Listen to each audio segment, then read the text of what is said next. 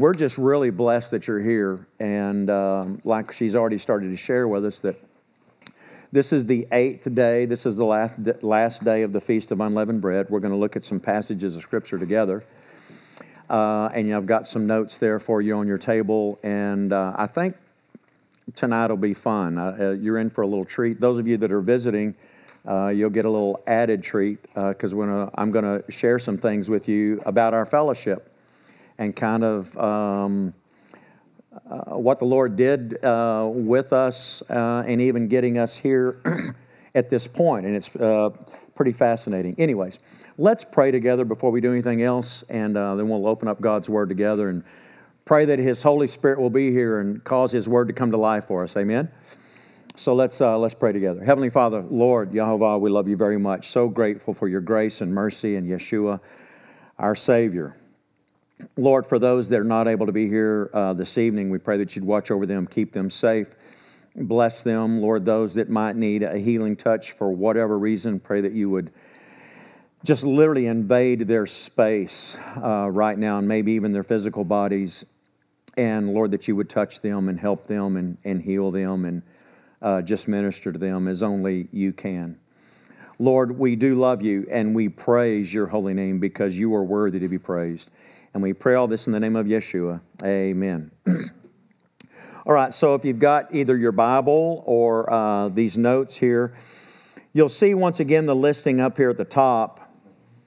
When we had Passover this last Saturday, we actually covered some of these passages that you'll see there on the left, which is in the Torah reading. It's in Deuteronomy 14, and it carries on over into Deuteronomy 16. In that section of Scripture is the retelling of the people coming out of Egypt, the Exodus. And then the passages there on the right, which is where we're really going to spend the bulk of our time tonight, is in Isaiah chapter 10, starting with verse 32, and it goes through chapter 12, verse 6. This is what's called the Haftorah reading. It's the extra readings. And this section of Scripture is meant to be read by those people that are not living in the land of Israel. So it is specifically for people like us. We're not in Israel, right? We're in the blessed area of Roy City, Texas. And that's not a bad thing, but we're not in Israel. And so we're going to march through this, and I hope that we'll be able to see some things in here that's just absolutely fascinating. I'm going to go ahead and preface it with this. Those of you that have been around me for a while know that I do believe in the prophecies of Scripture that deal with the two houses of Israel. You have the house of Israel, which is the 10 northern tribes. You have the house of Judah, which are the southern tribes. After Solomon, the kingdom was split into two houses, two kingdoms. And the northern kingdom was overran by Assyria in, I think, 722, BC. They never came home. Later, in 586 BC, Nebuchadnezzar comes and conquers the southern kingdom, and that's where you have the whole Daniel story, where they go off into Babylon for 70 years. Babylon gets taken over. Anyhow, King Cyrus says, you guys can go back home, rebuild Jerusalem, rebuild the temple. And so the tribes of Judah come back. There are a lot of people that say all of this two-house stuff is not important. Everybody came back when they came back from Babylon. I'm going to show you again because we're going to read the Bible in what?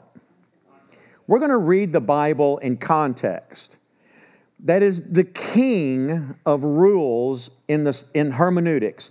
How you study the Bible. You always read it in context. Stop cherry picking verses. You read it in context. The second rule is your first interpretation of Scripture should always be the simple surface meaning of the words.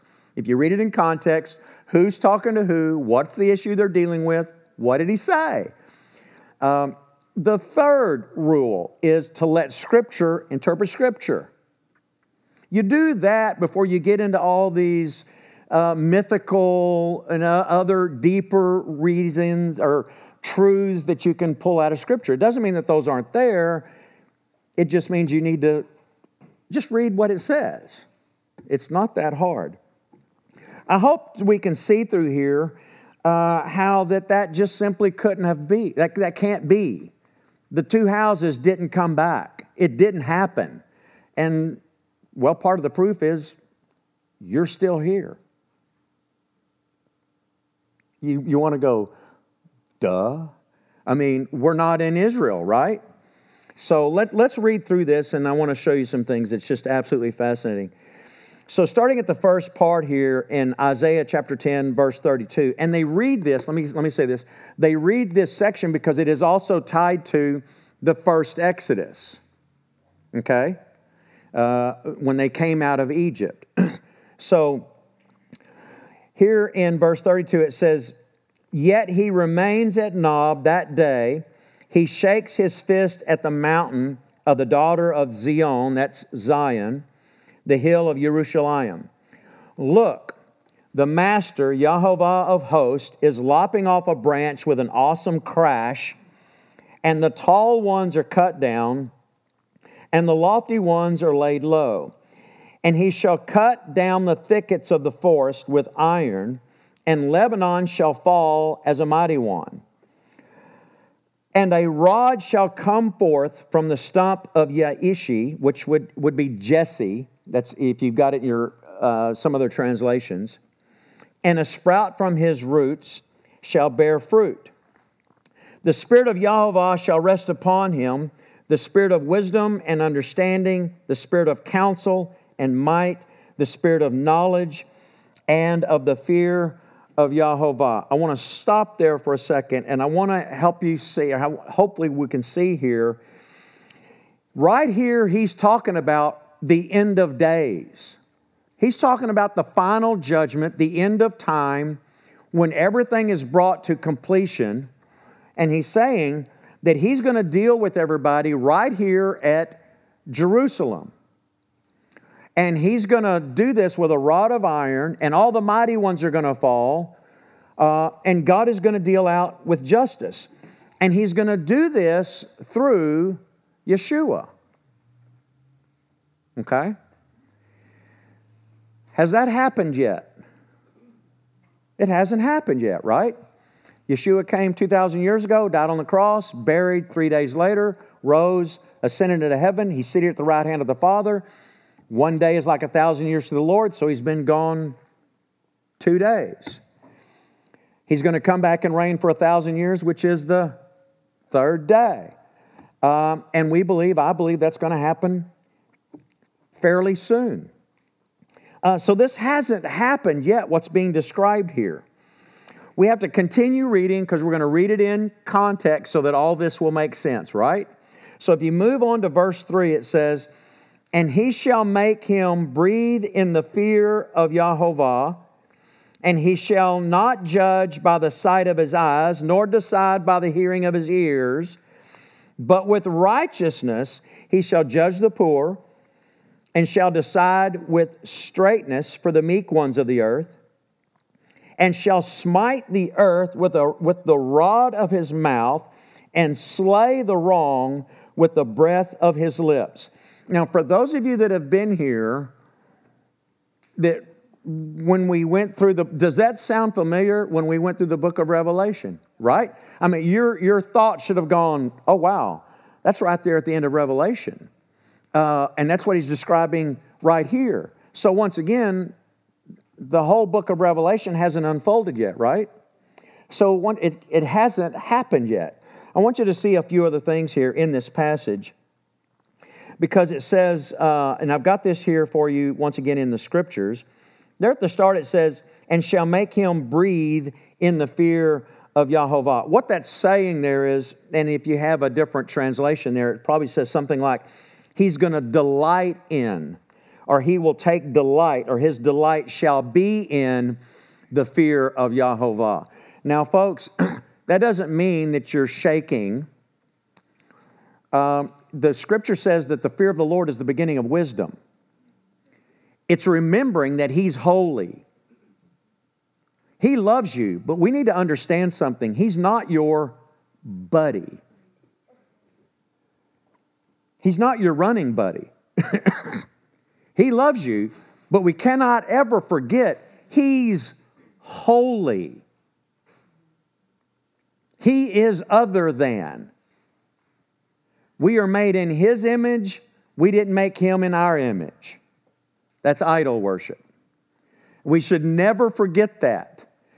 The hard part is we are self-centered, egotistical people. We actually think everything revolves around us.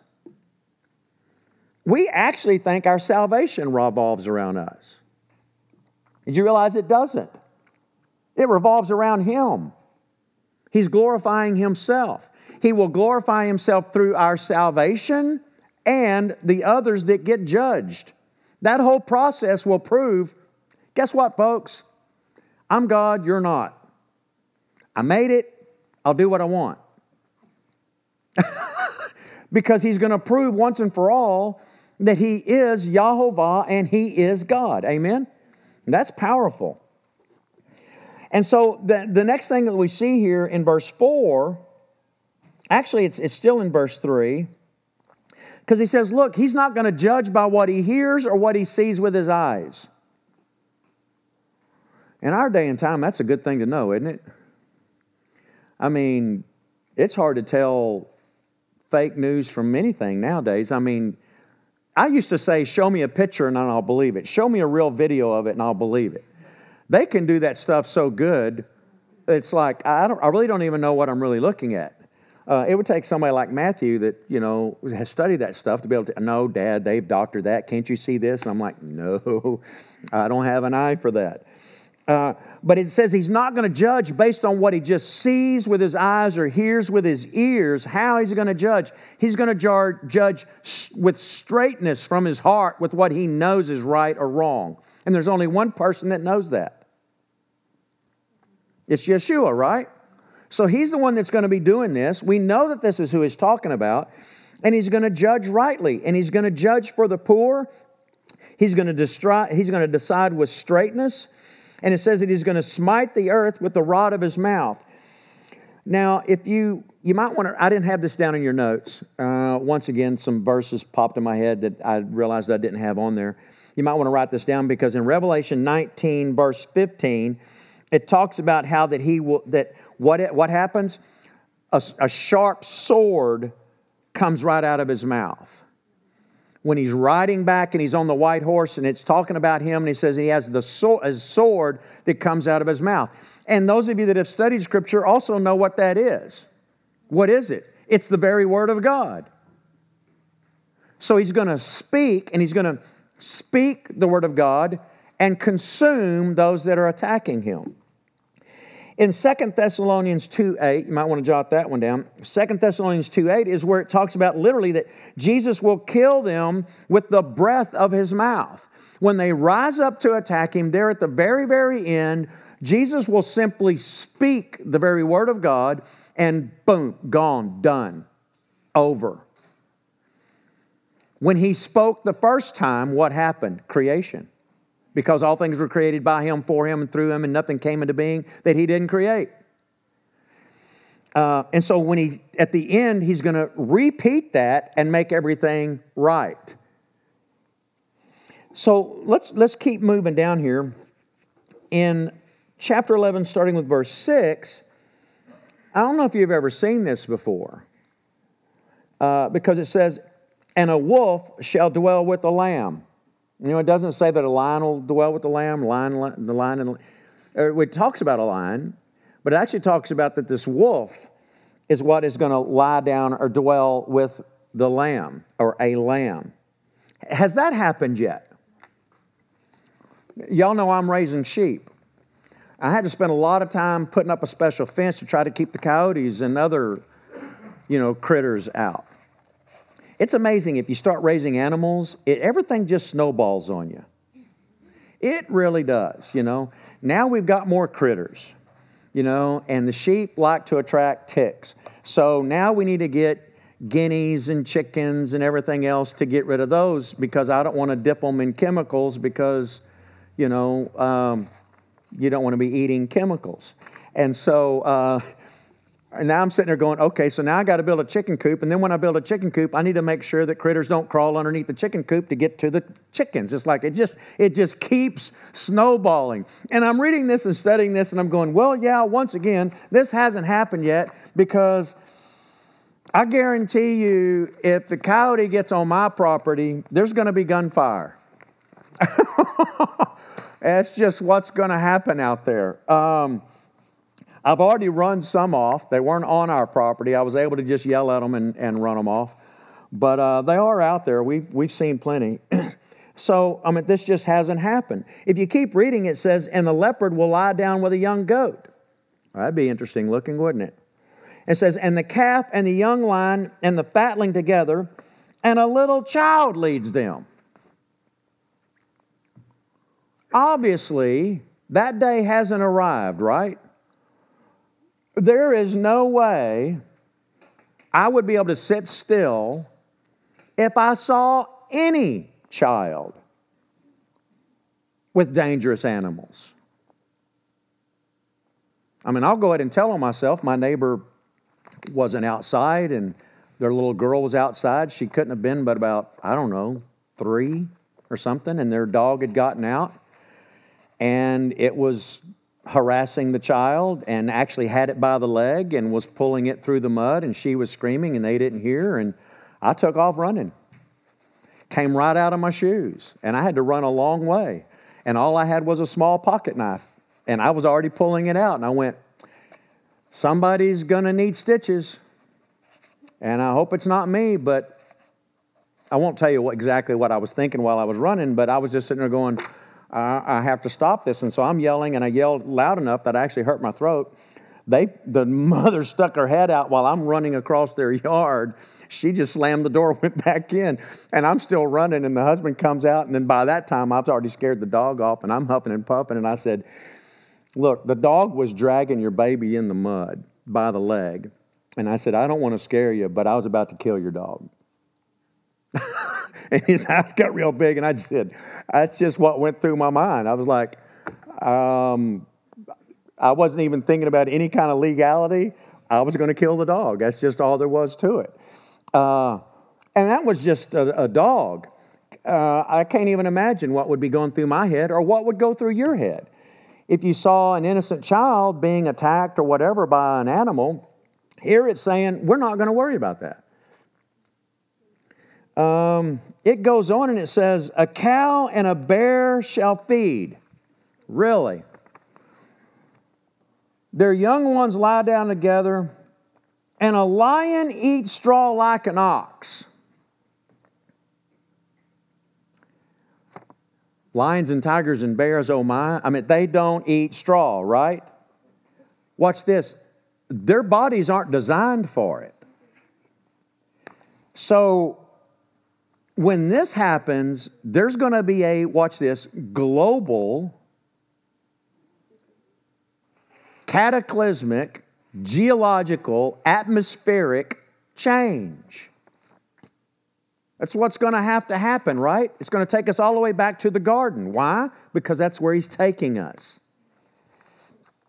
And it says, and a nursing child shall play by a cobra's hole. And a weaned child shall put his hand in an adder's den. So can I ask you just a simple question? Is this still in the future? So we've settled that question that this is still in the future, right? So it hasn't happened yet. So turn the page. We'll go on in to Isaiah 11, starting with verse 10. And I want you to see something. I intentionally highlighted some words for you. That doesn't mean you shouldn't keep this and take notes on it. But I want you to see something here, because in verse 10 it says, and in that day. So what's he talking about? In this day, in the future, you can think of it as, if you will, the day of the Lord, if you will, or even after that. It's at the end of time when this kind of stuff is going on. And this is really awesome.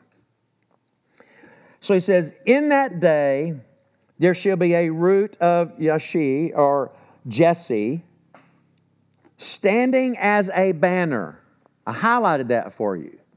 You probably ought to circle that, pay attention to that, because it says, so what is the banner?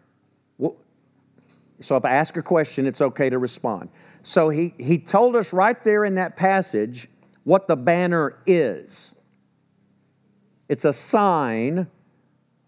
It's a banner. It's like an Ebenezer stone, if you will, or whatever. It's a signal, a sign, a banner. What is it? Y'all too timid. You're not going to get graded on it. Just right? You like that, Teach? In that day there shall be a root of Jesse standing as a banner. It's him. It's Yeshua. He's the banner. He's the sign. Right? That's what it says. Because we're going to take the simple surface meaning of the words, right? And then we're going to let Scripture interpret Scripture, and we're going to read it in context. So it says, in that day, there's going to be a root of Jesse standing as a banner to the people. To whom? The nations. So Jesus, Yeshua, is going to be a sign unto the nations. Because you see, unto him the Gentiles are going to seek, and his rest shall be esteemed. Wow. Where's he going to be resting? Where's he going to be? Where's all this going to happen? Jerusalem. Because he's going to be reigning and ruling in Jerusalem. Going to be doing that for 1,000 years. After Satan gets released, after the 1,000 years, he speaks and consumes them all. Then he makes what? A new heaven and a new earth and a new Jerusalem comes down. Awesome, right? So it says again in verse 11, and it shall be in that day that Yahovah sets his hand a second time. You've heard me say this before. Now, once this filter gets off of your eyes, the Scriptures will start to jump out at you. You've heard me say this numerous times, that there's another Exodus coming. Right? This is the last day of Passover. It's an appointed time. The Moedim, appointed times. They are God's appointed times. We've been over this before, but if you're a visitor here and you haven't heard this, and it says, and they are to be a holy convocation for you. And that's really a bad translation. It can be translated that way, but the word for that is really a dress rehearsal. If you didn't know that, that's what it means.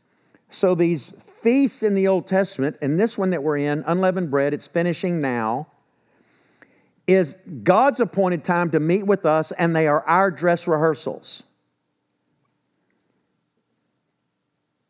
Why would he want us to still be doing this dress rehearsal? Because there's another one coming. And if you don't know that there's another one coming and you're not practicing this, when it happens, you won't know what's going on. It is just that simple. And this is why it says it clearly. Clearly. He goes, look, let me say it Paul's way, right? Look, I'm God. I'm going to do this the second time. I'm going to stretch out my hand a second time just like I did it the first time. That's the way I would say it. Now let's look at what he says in Scripture. It shall be in that day that Yahovah sets his hand a second time to recover the remnant of his people who are left.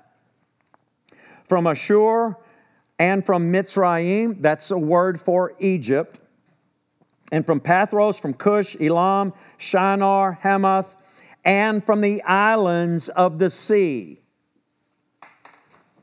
And look at this. And he shall raise a banner, there it is again, for the nations, and gather the outcast of Israel, and assemble the dispersion of Yehuda or Judah, Look at this. Wow. Where's he going to do this from? It's right there on the page. From the four corners of the earth. Once again,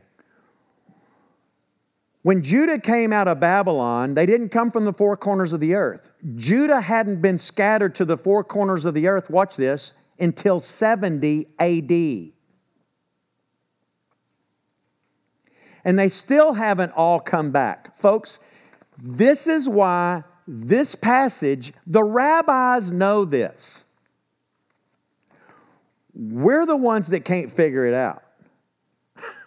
That's why they have people in the dispersion outside of Israel read this passage every year at the end of Passover. Because it hasn't happened yet. They know it hasn't happened yet. But it says that he's going to do this from the four corners of the earth. Right? Now, if you go to Matthew 24, which is the next passage, I want to read this, then I want to tell you a story.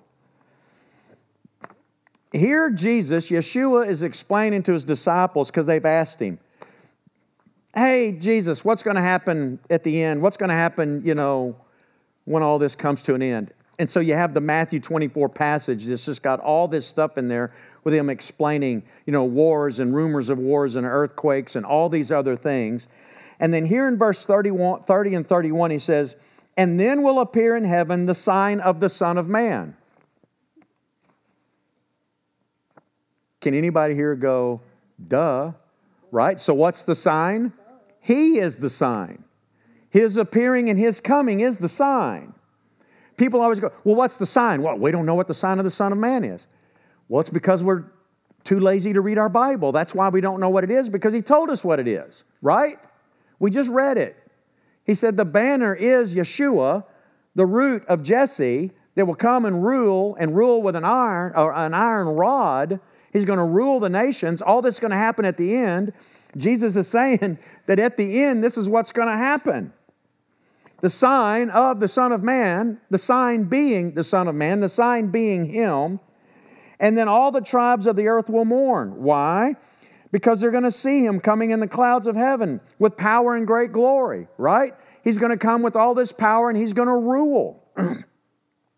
And he will send out his angels with a loud trumpet call. Remember Paul saying that he's going to come when? At the last trump. Oh, imagine that. We've talked about that. He will send out his angels with a loud trumpet call and will gather his elect from where? From the four winds.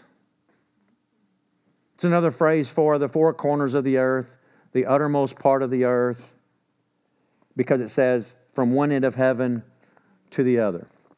Now, here's where I want to share a story with you. Even if you're a member here, you might not be totally aware of this. We used to be in Mesquite.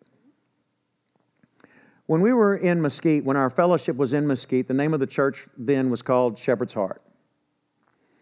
And we felt that God was calling us to come out this way. We owned a building there right off of Town East and 635, an old bank building. And we realized, if we came out here, we needed to, rename the church. We just needed to literally start all over. We needed to rename the church and everything. We kept trying to come up with a name. A lot of times churches their name comes from their geographical location, Lake Point Church used to be called Dow Rock because it was on Dow Rock, but they changed it to Lake Point because of where they were moving and just what was going on out here at the time. But a lot of times, they'll be called that, like Second Avenue Baptist Church or just whatever. We didn't know where we were going to land. We just knew that we needed to come out this way. We were going to be mobile for a while. We were going to be meeting in schools and trying to figure this out. And so we were really struggling with what to call the church. I was preaching one Sunday morning on Matthew chapter 24. This happens to me sometimes. While I was preaching, I came to this verse. I'm reading it, and talking about it, and I'm telling you, and I've got the goosebumps now, it was like God said, that's it. While I'm speaking, I'm preaching, but my mind is also going in a totally different direction, like that's the name of the church. That's going to be the name of our church. And I looked down on the front row, and Bill Watson was on our staff at the time. While I'm speaking, he looks up at me, gets this big grin on his face, and goes, just like that. I kept preaching, finished the service, went down to him, and we looked at each other and said, that's it, isn't it? And he goes, yeah, that's it. He goes, I had the same realization. As soon as you read it, I knew that was it. And I went, that's the name of the church.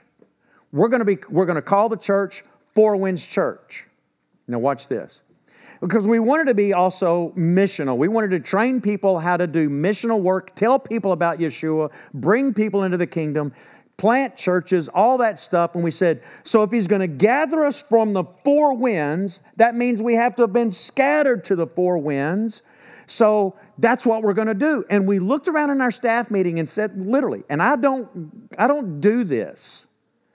I don't do this, but we said, we're kind of bending the scripture a little bit here to do that, right? And I said, yeah, but that's what we're supposed to call the church. That's what we're supposed to name the church. It's supposed to be Four Winds.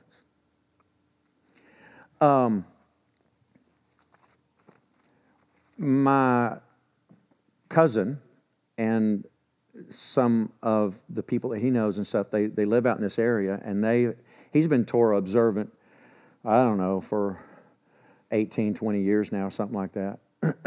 He and I have had a lot of conversations over the years. He told me within these last few years that he and Chris said, when we heard what you named the church, we just started shouting for joy. At the time, I went, oh, okay. I did. I just went, cool. And in my mind, I'm going, I don't have a clue what you're talking about. I was like, okay. What is that? Because I didn't even know about the Greater Exodus. Anybody here ever hear about the Greater Exodus? Anybody here never hear about the Greater Exodus? Okay, well, you'll learn. We'll talk about it. The Greater Exodus is the one that's to come. And he says it's going to be greater because when that one happens, you won't even remember the one with Moses. It won't come to your mind.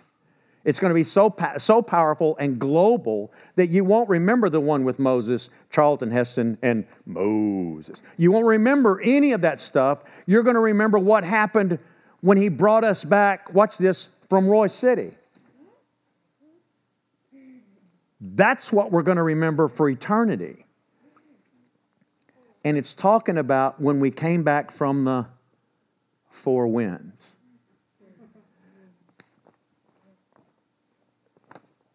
And you're a part of that.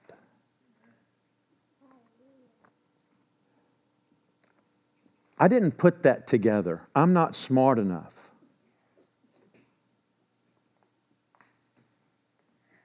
God did. Why? Because He's whistling for His children to start coming home. And because you're here tonight, you're part of that. You're hearing God calling you, and He's whistling for you to come to Him. Because there's an exodus that's going to happen, and He's trying to get you ready for something so powerful that for all of eternity, this is what we'll be talking about. Can I get a hallelujah from somebody? So, there's another passage of Scripture in Deuteronomy that talks about this ingathering again that's prophesied about, because I want you to understand something. The people that say that this isn't a reality have to literally do away with almost 2/3 of their Bible. Most of the prophecies in your Bible, there's more prophecies that deal with this than deal with the Messiah. That might come as a shocker. But most of the prophecies that we understand about the Messiah have to be read into it after the fact. When you go, oh yeah, he fulfilled Isaiah 53. Folks, that's why the Jews, when he first came, they were like, they didn't see it. Because it didn't just say it specifically. This one, God says it specifically, and he said it from the very beginning to the very end. Therefore, is it important? I got one yell and a few head nods. When I ask questions, it's okay to respond. So does that mean it's important? Yeah, it's important. See, the kids, man, they catch on to that. All right, so we're going to read this passage in Deuteronomy chapter 30. This is at the end of Deuteronomy. Deuteronomy is the retelling of the law where Moses tells the people. I love Cliff Notes. You like Cliff Notes? I love the Cliff. Deuteronomy is like the Cliff Notes. And here in Deuteronomy chapter 30, verses 1 through 8, it says, "And it shall be when all these words come upon you, the blessing and the curse which I've set before you, and you shall bring them to your heart among all the Gentiles," that could be nations, "where Yahovah your Elohim drives you." So he's telling them, he gives them all these laws, the blessings and the curses, and he says, look, this is what's going to happen. You know what? You're just a rebellious, stiff-necked people like everybody else. You're going to sin against God. God's going to get mad, and he's going to drive you to the four corners, the four winds of the earth. When that happens, and you hear God whistle, you take it to heart, you return back to him. It says, this is what's going to happen because you'll be out among the nations, Gentiles. There's only two categories, folks, in the Scriptures. Israel, nations. Do I have a loose wire or something? Is that me? It's you. I can't preach and stand still. It just can't happen. I'll explode. He says, this is what's going to happen. You're going to be driven out among the Gentiles. And the Scripture also says that when that happens, you'll forget that you're Hebrew. You won't even know that you're of the house of Israel. And you say, how's that even possible? The northern tribes of Israel were dispersed 700 and something years to Christ. Can you get another microphone up here and this one? Can you just turn this one off? God, so hard. Yeah, but I'll trip. You got this one off? Okay. Okay. So Israel, the northern tribes of Israel have been gone now how long? 2,700, nearly 3,000 years. That's a long time. My heritage has been away from Scotland 200 years, 250 years. I didn't even know I was Scottish until recently. Multiply that times 10. So he says, let's go on to verse 2. It says, and shall turn back to Yahovah your Elohim and obey his voice according to all that I command you today with all your heart and with all your being, you and your children. Then look at this. Then Yahovah your Elohim shall turn back your captivity from being out among the nations, and shall have compassion on you, and he shall turn back and gather you from all the peoples where Yahovah your Elohim has scattered you. Look at verse 4 here. If any of you are driven out to the what? I underlined it and highlighted it. I blackened it out for you, bold-faced. Look, to the farthest parts under the heavens. What is that? The four winds, the four corners of heaven. What Yeshua said in Matthew 24, what Isaiah said in chapter 10. Here he is saying it again in Deuteronomy chapter 30. It's the prophecy. He says, when he scatters you to these farthest parts from heaven, from there Yahovah your Elohim does gather you, and from there he does take you. And Yahovah your Elohim shall bring you to the land which your fathers possessed, and you shall possess it. And he shall do good to you and increase you more than your fathers. And Yahovah your Elohim shall circumcise your heart. Imagine that. Here it is all the way up at the front of the book in Deuteronomy. Your Elohim shall circumcise your heart and the heart of your seed. To what? To love Yahovah your Elohim with all your sorrow, with all your heart, with all your being, so that you might live. What did Yeshua say? Love the Lord your God with all your heart, soul, mind, and strength, and love your neighbor and yourself. Watch this. All of the law and the prophets hang on these two. If you love God with all your heart and then you extend that to those around you, you will do what God is telling you to do. There's no way around it. If you truly love Him with all your heart, that's why Yeshua said, if you love me, you'll keep my commandments. And it's just that simple. You don't keep His commandments to love Him. You do it because you love Him. I lost my place.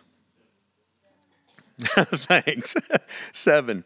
And Yahovah your Elohim shall put all these curses on your enemies, and on those who hate you and persecute you.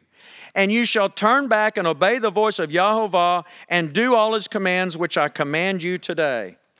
Well, imagine that. There it is again at the very beginning, saying something that's going to happen at the very end. And we're going to love God with all our heart, soul, mind, and strength. And we're going to obey His commands. They're not burdensome, folks. One of His commands is to celebrate. How hard is that? For some of us, pretty hard. He's like, look, put a smile on your face. You're not in captivity anymore. I'm going to put all this judgment on those that are oppressing you and killing you. I'm going to bless you. Smile. Now let's turn the page at page 3. It says, we're going to go back into Isaiah again, because I want you to see something else here that is just absolutely fascinating, because we're going to continue to read the Scriptures in context and let Scripture interpret Scripture. So you go back to Isaiah 11, verse 13 through 15. It says, and the envy of, this is when we all come back, when He restores everything, all 12 tribes back together. It says, and the envy of Ephraim, that's another word for the house of Israel, the 10 northern tribes, Ephraim. So the envy of Ephraim shall turn aside, and the adversaries of Judah, will be cut off. Ephraim shall not envy Yehudah or Judah, and Yehudah will not trouble Ephraim. When this happens, He's going to put the enmity at rest. I've said this before. In Israel today, they are teaching in their public schools how to deal with people like us, because it's a global phenomenon that's happening around the world. Can I get a hallelujah from somebody? Man, that's pretty cool, right? But here's the problem. Ephraim, those of us that might consider ourselves part of the 10 northern tribes, or that we've joined ourselves with them, or we forgot who we are, and when this happens, God will reveal to us whoever we are, what tribe we are, or if we're a sojourner. And if that's the case, guess what? You get to pick what tribe you want to be a part of. Woohoo! Right? Well, a bunch of Ephraimites are pretty jealous of Judah. You know? Yeah. Rabbinical Judaism. Okay, Judaism comes from Judah. And envious and want to mimic Judah and want what Judah has. And Judah can't stand Ephraim and literally call us identity thieves. It's still there. Meaning, once again, has this happened yet? No, it just hasn't happened yet. But watch this. This is really cool. But they shall fly down upon the shoulder of the Philistines towards the west. Together they plunder the people of the east. Their hands stretched out forth on Edom and on Moab, and the children of Ammon shall be subject to them. And Yahovah shall put under the ban, and I put in parentheses there so you'll understand what that means, devoted to destruction, the tongue of the sea of Mitzrayim.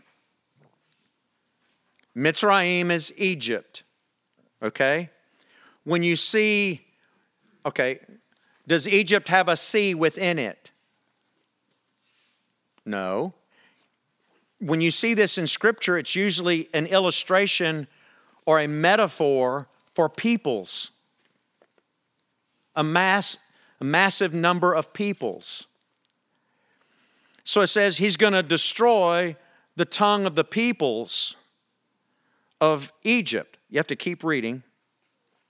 And he's going to smite it and he shall wave his hand over the river and with the might of his spirit, and shall smite it in 7 streams, and shall cause men to tread it in sandals.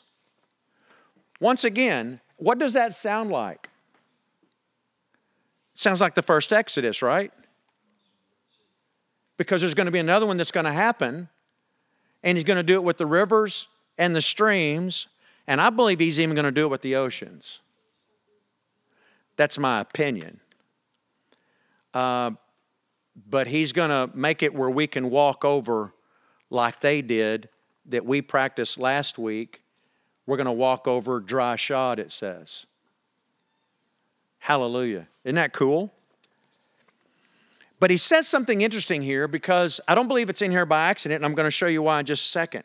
He says he's going to put under the ban the tongue or the language of the people. Well, why would he do that? Well, we need to keep reading so that we can see what all of the Scripture has to say about this. So I'm going to let that dangle for a second. We'll move on. When you get to verse 16 and down through chapter 3, verse 12, it says, "And there shall be a highway for the remnant of his people, those left from Asher, as it was for Israel in the day when he came up from the land of when he came out of Egypt."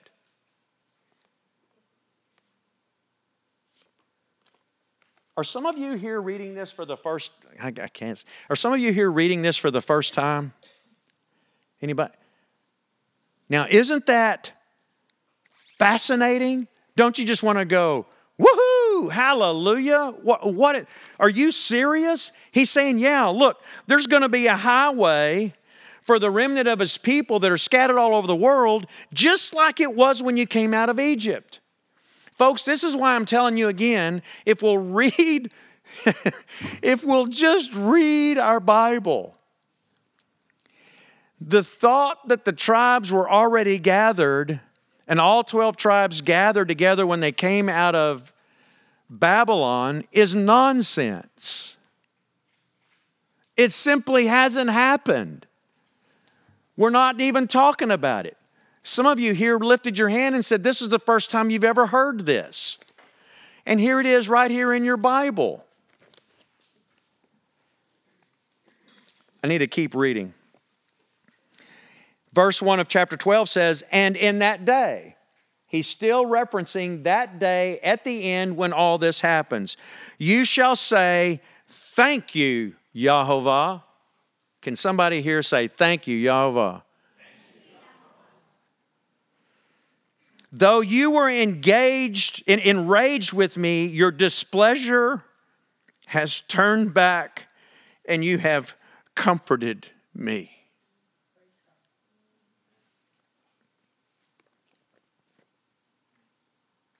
See, El is short for Elohim, for the word God.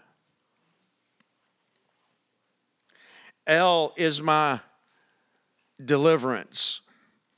If you want, you can write over that salvation. You might want to write that down because I'm going to show you something. See, El is my salvation, my deliverance.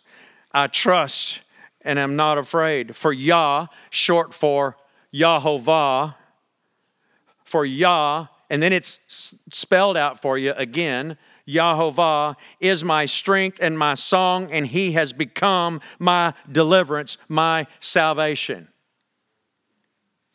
Verse 3, and you shall draw water with joy from the fountains of deliverance, from the fountains of salvation. Why do I want you to understand that the word is salvation? Because Yeshua, his name in Greek is Jesus, but his name is Yeshua, and that is a combination of two words. Yeh for Yehovah, and Shua is going to save his people. That's why it says you're going to name him Yeshua, because he's going to save his people from their sins. And this word that we've seen here now 3 times in verses 2 and 3. Once again, when you see something repeated in Scripture, you should pay attention, right? If you see it 3 times in very close proximity, you should probably put a star around it. You should probably highlight it. You might even want to memorize it. Because God is trying to say, pay attention, pay attention, pay attention. So he's using this same word. It's a derivative of it said 3 different ways, that you are my salvation. You are, in verse 2, you have become my salvation. And from your waters, I'm going to drink from the fountains of salvation. Can be said, dear God, you have become my Yeshua. That's what it says in the Hebrew.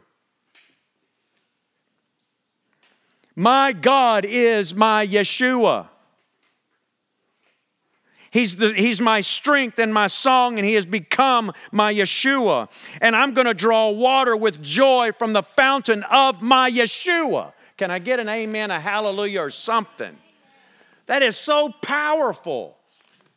You can't even see it in the English, but that's what it's saying. Then when you get into the next few verses, it says in verse 4, and in that day you shall praise Yahovah and call upon his name. Once again, I'm going to tell you again, if you didn't know this, the word Yahovah, his name, is in your Bible 6,827 times. That's not references to his name. That's just his name.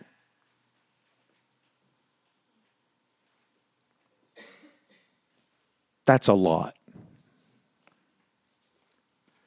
His name is not Lord. Lord means master. Do you know what the word Baal is? Does that sound familiar? Baal, the false god Baal. Do you know what that word means? It means Lord, it means master. My guess, and I'm 99.9% sure of this, that God's not happy about it. How do I know that? Well, the Bible tells us that.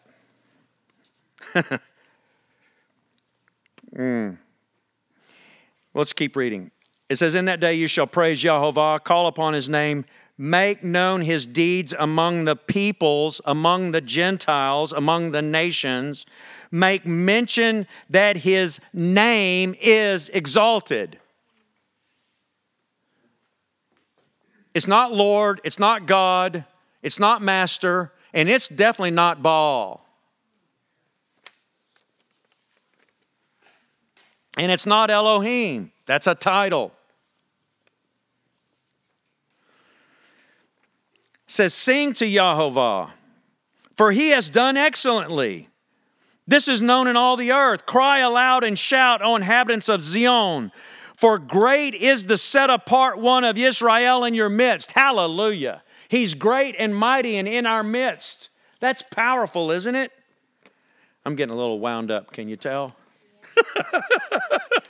Because it's so important, it's critical, it's fundamental to your Bible and our faith and where we're headed and what heaven is all about and what we should be doing here and now, and we're clueless. Because Satan has done a very, very good job of keeping this from you. And I'm here to proclaim, by the name of Yeshua my Savior, Yahovah the Father, I'll stand for it no longer.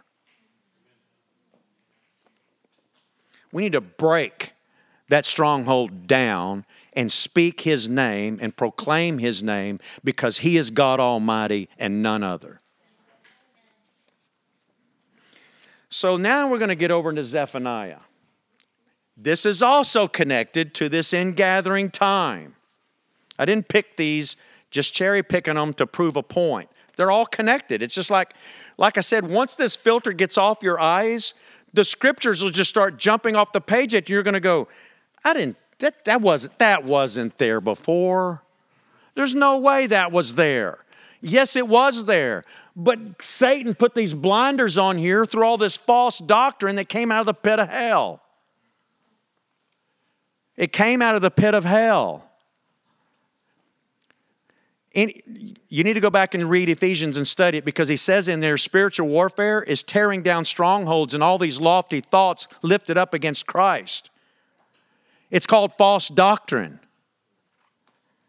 That's the most powerful and hideous of spiritual warfare.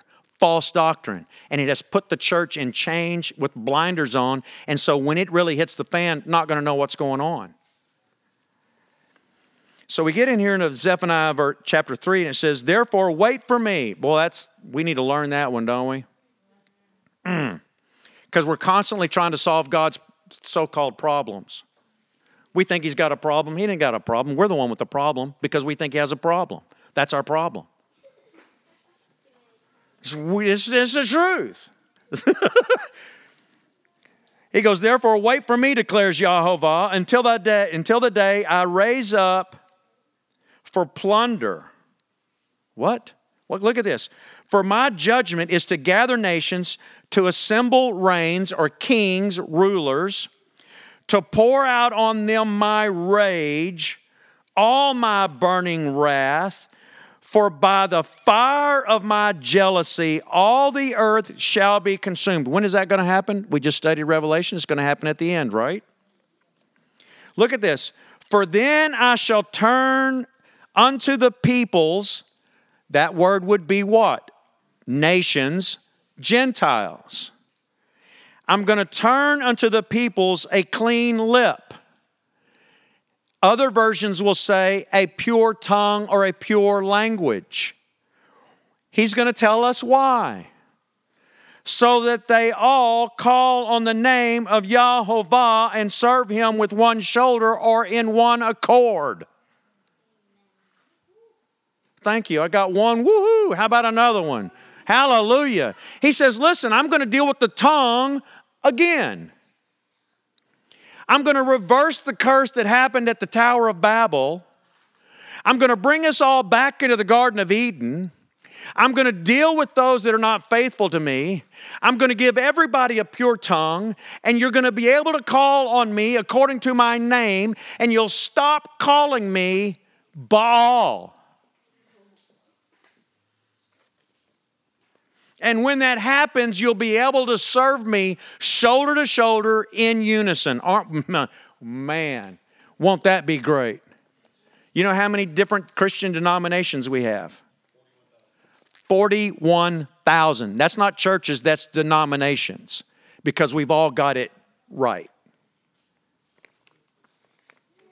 We can't even read the Bible. Our theology is so messed up we can count to 3. He was in the ground 3 days and 3 nights. It's just simple. But we don't want to read it and we don't want to study it, and it messes up our tradition. Yeah, I went there. Verse 10, it says, from beyond the rivers of Cush, my worshipers, the daughter of my, what? Dispersed ones, they're going to bring me my offering. The offspring of the ones that He sent out, folks, that means you and me. That means those that are the believers in Yeshua. That means those that are part of the northern tribes of Israel that don't even know that's who they are. 3,000 years. I had a tough time getting my heritage past, you're not going to believe this, past, watch this, Tennessee. I'm not joking. All we knew is that we came to Texas from Tennessee because one of my great-grandfathers was having an illicit affair or something, killed a guy with an axe in a bar, left Tennessee and came to Texas. Woohoo! Yeah, that's my heritage somewhere back in there. So no one wanted to talk about it. Go figure. Yeah, some of y'all eyes this big, like, what? That's what had happened. Nobody wanted to talk about it. It was hard to get past Tennessee, much less Scotland. Then had to do some DNA search and find out not only through Scotland, but even farther back. And yes, some of it even slants over there towards, guess where? Israel. Why is it my whole life I have had this affinity and longing for the Jewish people, Hebrew roots, and a Hebrew understanding of the Scriptures? I didn't know. Am I Israeli? I have no idea, but I do know I've been grafted in if I'm not. So am I? Yes, because guess what? There's only two types. You can't be a follower of Jesus. Watch this. You can't be a follower of Jesus and be Gentile. Did you know that? It's not possible. You're either grafted in and have crossed over, which is what Hebrew means.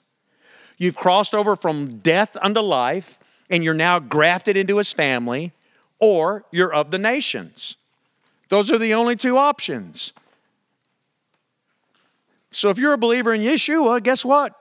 Like it or not, you're Hebrew. Eber means to cross over. Abraham crossed over. Another sermon. Let's continue on because it just gets awesome if it hasn't already. In that day, now who's he talking to?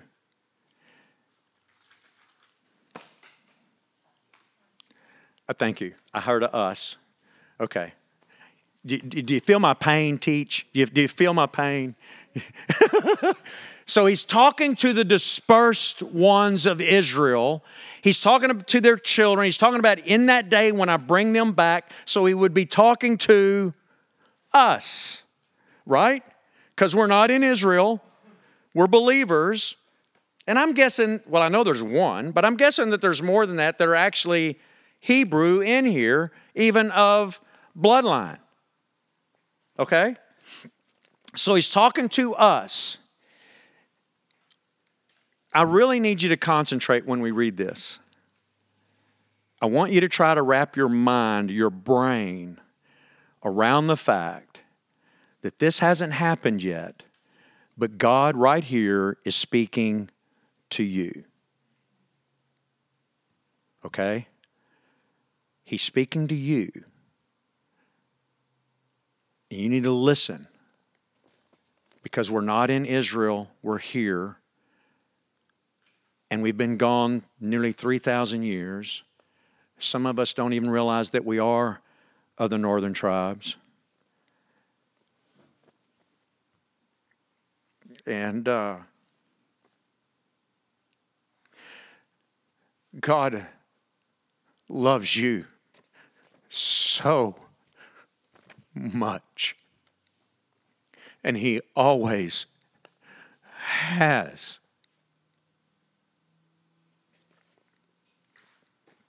In that day you shall not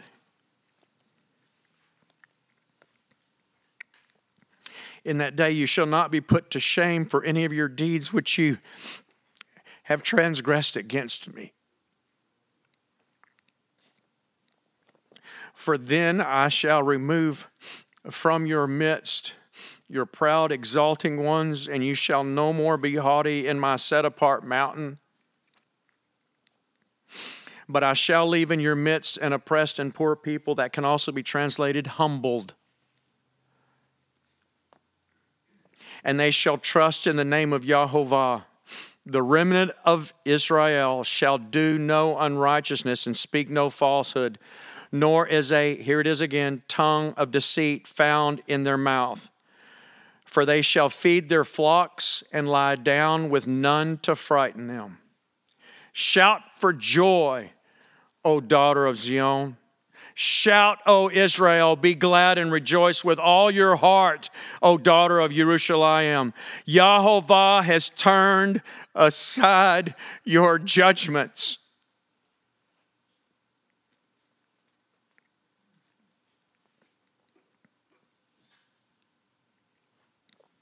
He has faced your enemy.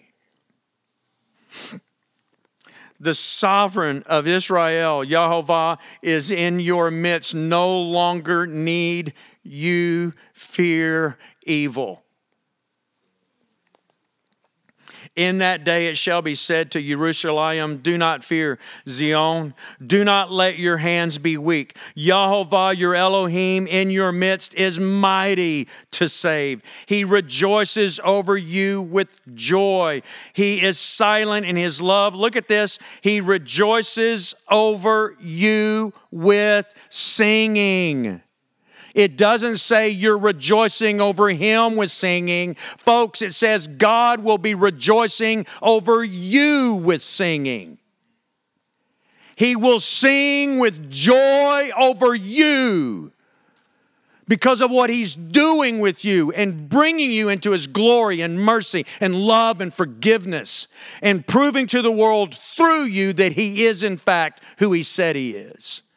And he will dance and sing over you because he loves you that much. And he knew this before he ever spoke us into being. My. I shall gather those who grieve about the appointed place, who are among you, to whom its reproach is a burden. See, I'm dealing with all those afflicting you at that time.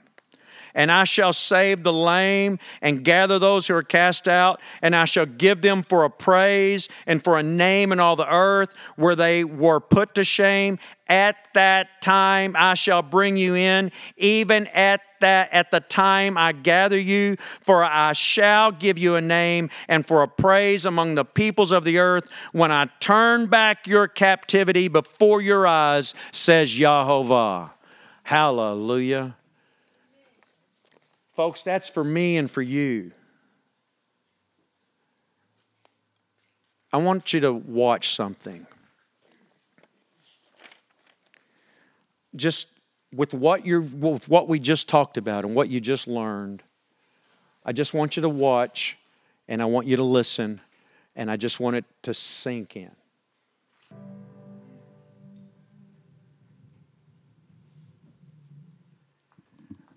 Folks, God loves you so much. And our King is coming. And he's coming soon. And he's going to turn back the reproach. He's going to turn back all of the negative, everything that was lost, all of that. And he's drawing us to himself. If you're having any issues with your faith in God, there are plenty here that would be glad to talk with you. I'll be glad to talk with you. The time to get ready is now. It's not later. It's today. If you're going to be climbing on a cliff, that's not the time to decide if your rope is strong enough to hold you or not. It's when you're in the store. You don't wait until you're swinging from a rope to wonder if it's strong enough to hold you. You do that long before you need it. When things get tough, you're going to need to know what God is doing. You're going to need to know what His Word says. And you're going to need to be deeply in love with Him. Because it says that the deception that's coming is going to be so strong that if possible, even the elect will be fooled. That means there's not a person in this room that is not subject to possibly falling for it, myself included. Which means we need to know what our Bible says and be ready for our sake, for our kids' sake, for those around you. The day is today to get it right. So I'm just issuing out that call. If you're not sure, if all of this is really new and you're like, man, I have no idea, and I've, spent plenty of time in the church or whatever, and, studying the Bible's cool, but you're talking about a personal relationship with God Almighty that's really coming back, and you mean we're not going to get raptured out of here and, bypass all the bad stuff? No. He says that that's not how it will happen. It'll happen just like it did the first time. And we'll end up out in the wilderness for a while. And everybody that went into the wilderness didn't go into the promised land. You know why? They took Egypt with them. And it took 40 years to get Egypt out of them. We're all filled with pride, self-centeredness, all kinds of stuff, and God's going to need to get rid of all that junk. I'd rather start working on that myself. Amen? And so now's the time. So if that's where you are, I would love to pray with you. I'd love to talk with you. I am not your high priest. You don't need to learn a secret prayer or handshake. You just need to get right with your God and surrender your life over to Him. It really is that simple. But I'll be more than glad to talk with you. I want you to pray with me, and then we'll close our service this evening. Heavenly Father, I love you very much. Thank you so much for your grace and mercy. Yahovah, you are absolutely incredible. Yeshua, we are so grateful for the incredible price paid that we might be reunited. Heavenly Father, I pray that if there's anyone here that's just struggling with their faith, God, that would be fixed tonight. Lord, that they would find you as their Lord, God, and Savior, as their salvation, as their Yeshua, and find deliverance and help and peace and joy flowing like a river of water, like you said, bubbling up inside of them. Lord, I pray that if there's anyone here just struggling with whatever sin, whatever junk, whatever lies the devil's told us, Lord, by the very power of your name, Yahovah, I pray that you would break that off of anybody here that has that struggle, and that, God, you would set us free from any demonic influences, attacks, anything held over, even from generations past, even in my own life. Murder, deceit. Lord, by your mighty name, I don't receive any of that junk in my life. And God, I pray that you would help others within this room to find the courage to speak your name and say, by the power of Yahovah, I break off any of that generational junk in my life. And Lord, I want you to set me free so that I might serve you in a way that would be beyond anything I could ever imagine. God, Lord, I just pray that would happen in a powerful way in our lives here tonight. Lord, you are awesome. Yahovah, you are great. And we pray all this in the name of Yeshua, our Savior. Amen. Won't you stand?